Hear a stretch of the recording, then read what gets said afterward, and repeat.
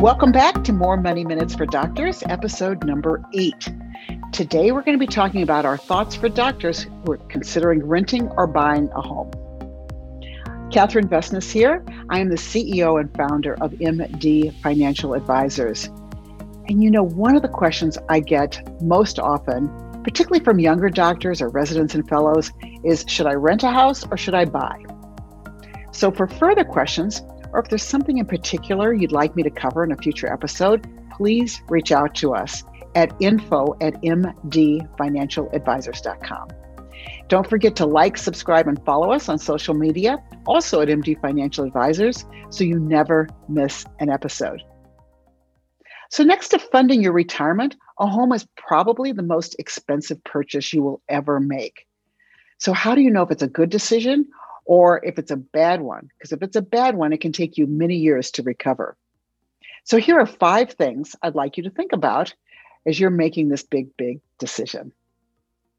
Number 1, let's first address the home ownership myths, because there's a lot of them out there and it can really skew your thinking. So let's talk about the first myth, that renting is throwing your money away. I hear this all the time, and honestly, I don't even know where this came from. It's been around since the 60s or 70s, and it's really, in my mind, a very silly concept. And the reason is you have to have a place to live. I want that place to be as amazing and wonderful as possible. I want it to be able to regenerate you. I want it to refresh you, be your own little sanctuary, because let's face it, you've got a very stressful job, and it's nice to come home to a place that just makes you feel a whole lot better. But in fact, renting can sometimes be a lot better financially. It is not throwing your money away. In fact, Professor Shiller, who's a very famous economist at Yale, did research fairly recently on residential home ownership prices in the United States. And he went back to 1890 all the way up to very, very recently. And he found that US home residents actually only went up slightly above inflation every year. So that was a huge shock when I saw that. He goes on to recommend that people actually rent their entire lives because he thinks it's a much better, much cheaper option for them. Now, I don't go that far by any means, but I think it's important to know that home ownership is not going to be that big investment that's likely going to be returning a lot of money. And sometimes it's a lot better to rent. Here's another myth. If your mortgage payment is the same as your rental payment, then you're ahead. Au contraire, renting versus buying is not dollar for dollar. And the reason is that there are so many more costs to home ownership than to renting. A lot of costs that most of our doctors haven't considered. So we have a number of clients who are building homes recently. And one of the things I want to put in the budget are all those things that happen when you have a brand new home, particularly if you've never owned one before. I'll throw in things like, do you have a lawnmower? No. How about vacuum cleaners? Sometimes they don't even have vacuum cleaners. Do you have snow blowers? A lot of times these new homes don't have blinds. Sometimes they don't even have light bulbs. So there's a ton of extra costs in owning a home. And I mean, much more than even just the real estate taxes. But a lot of the upkeep can really add to the cost. So often renting can actually be cheaper. Now, another one I've heard, when you're buying a home, you should put down at least 20%. Well, I agree that sometimes 20% down saves you from having to get private mortgage insurance, which is abbreviated PMI. But I think it's so much better for doctors, whenever possible, to put the least money down they possibly can. And with a doc loan, that's very frequently 5%. Sometimes we are even able to get doctors at 0 down payment. Now, the reason why is because that money, I think, is better used in the stock market to get you toward your financial goals. So if we go back to the Shiller report, you know that real estate is only going to be increasing on average a little bit above inflation every year. So what is that? Maybe historically that might be 4%, 4.5%, maybe historically over a long period of time. Let's compare that with the US stock market. If you go back to the 1920s, the US stock market has actually increased 9 to 10% per year. So the spread there is huge, 4, 5, maybe even 6%. That much on your money every single year invested versus putting it in a house can be substantial. So that's why I much prefer our clients to put a minimal down payment and take any extra funds they have and invest them for their future or their family's future. Now, I do still hear people saying, well, buying a home is an investment. Well, I have to tell you, to me, an investment is something that you put your money into and at an appropriate time, maybe retirement, you get your money back. You can live on that money. I have never, ever had a client in all the years I've been doing this sell their home and use that money to live on in retirement. It just doesn't happen. And the reason is, of course, you have to have a place to live. So don't think of home ownership as an investment. All right, so that was our first issue to take into consideration, avoiding the home ownership myths. Number two, how well do you know the area that you're moving to? Now, a lot of times our doctors are moving all over the country. They may be in a new state, and I strongly recommend renting before buying. This gives you a chance to get to know the area, and by the way, to get to know your new employer, because occasionally we find our doctors are really unhappy. And if you've just moved someplace across country, you've bought a house and you don't like this job, it can be very, very painful. And it's happened to a couple of our doctors. And the horrible situation where they're like, I can't stand this employer. I've got to move some other place. And then they've had houses that they couldn't sell. That was dreadful because at their new employer, at the new job that they really love, they, of course, need a place to stay. And now they've got two expenses every month, whether it's rental or home ownership. It can get very, very pricey. So take a year or so when you're moving to a new area, get to know the area, find out about the schools, the recreation, the things and find that you really, really like, maybe where your friends are. And then you can make a really, really good decision about the area that you'd like to live in and avoid buying that house that you thought you had to have when you moved into town that in fact is in exactly the wrong area. Number three, I want you to consider what we think of as break even. Very often we have residents and fellows that'll want to buy a house even though their fellowship or their residency is only 3 or 4 years.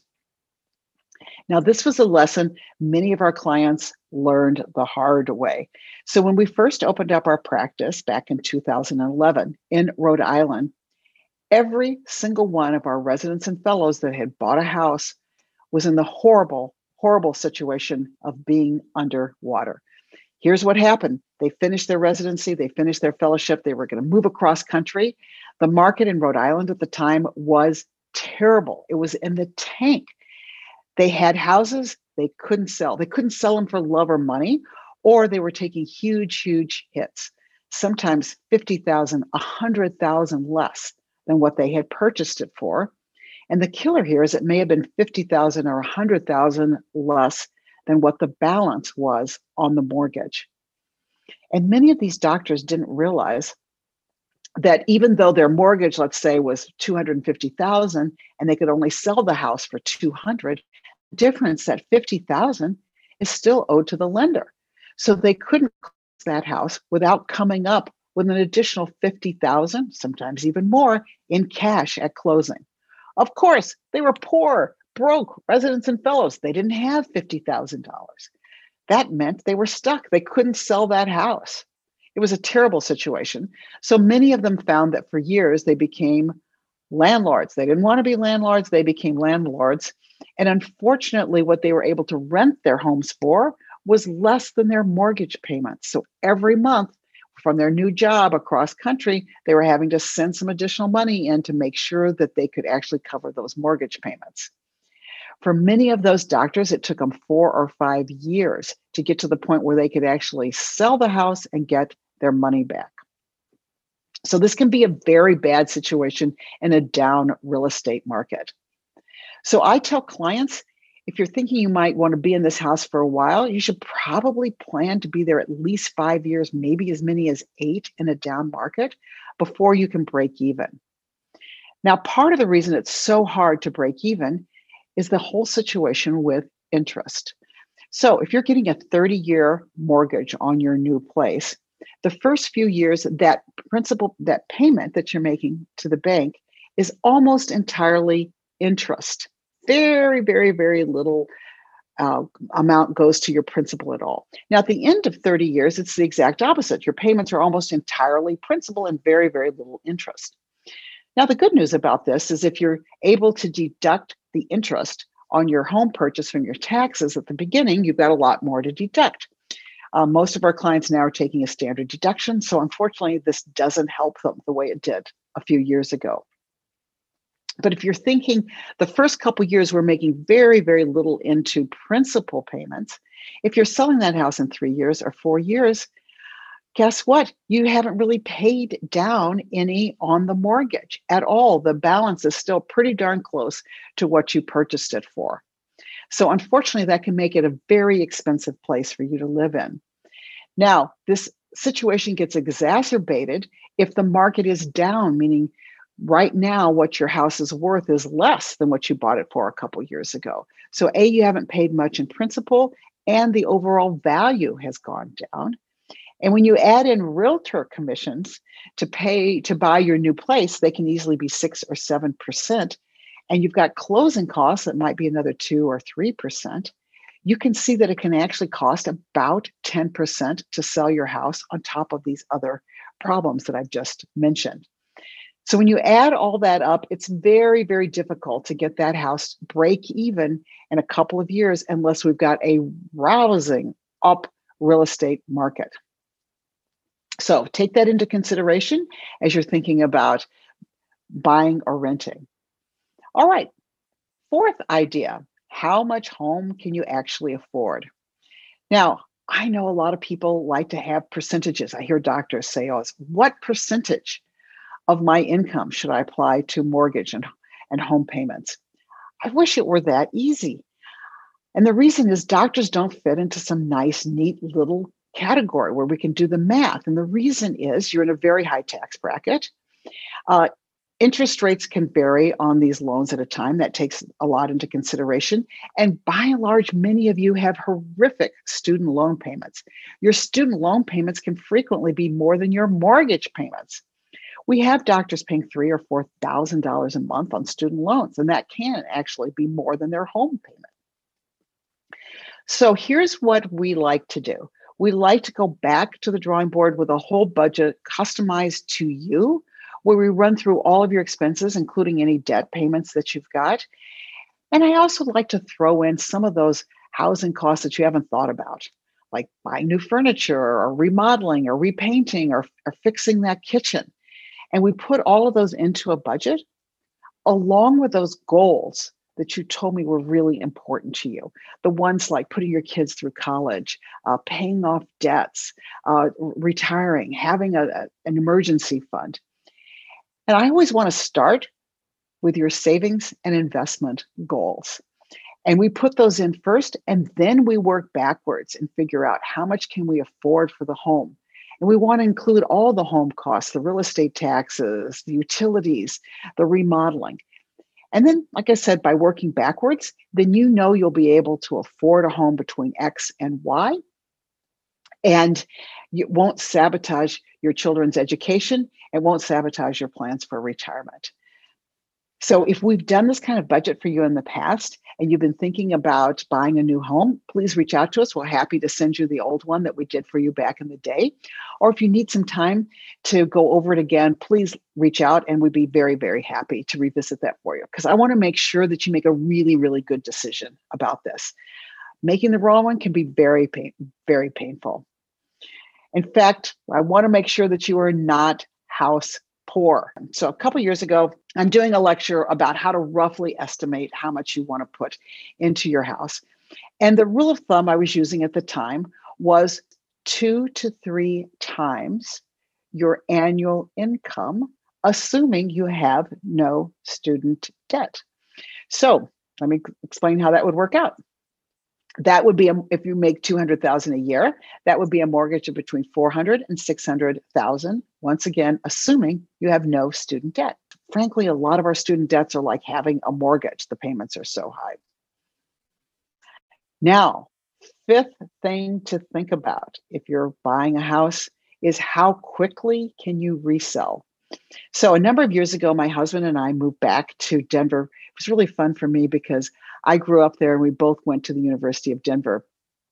So it's like, yes, I was finally able to move home, be close to my family.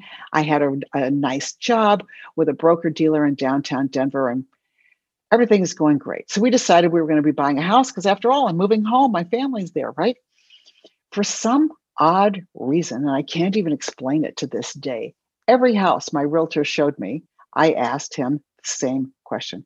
Can I sell this quickly if I have to? I don't even know what motivated me to ask that question.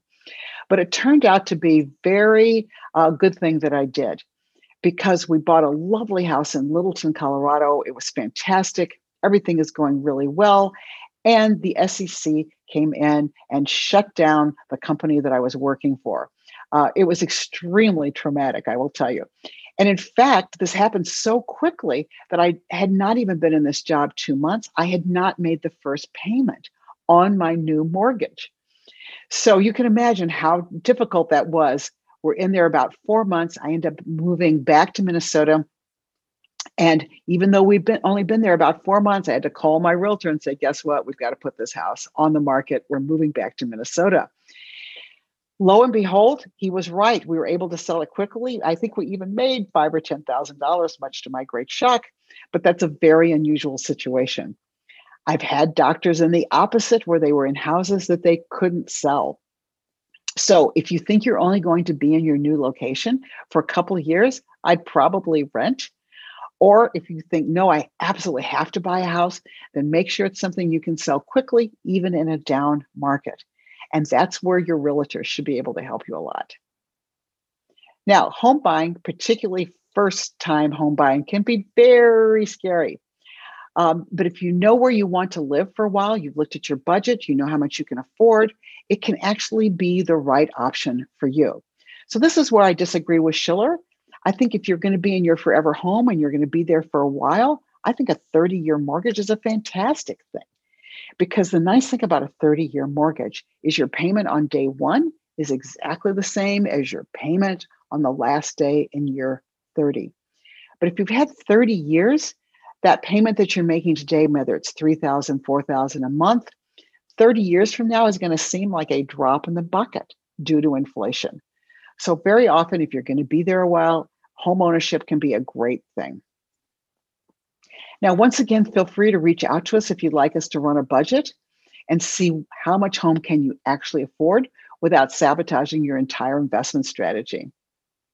Join us next time as we walk through all the steps of buying a home and how you can avoid the big landmines of home ownership.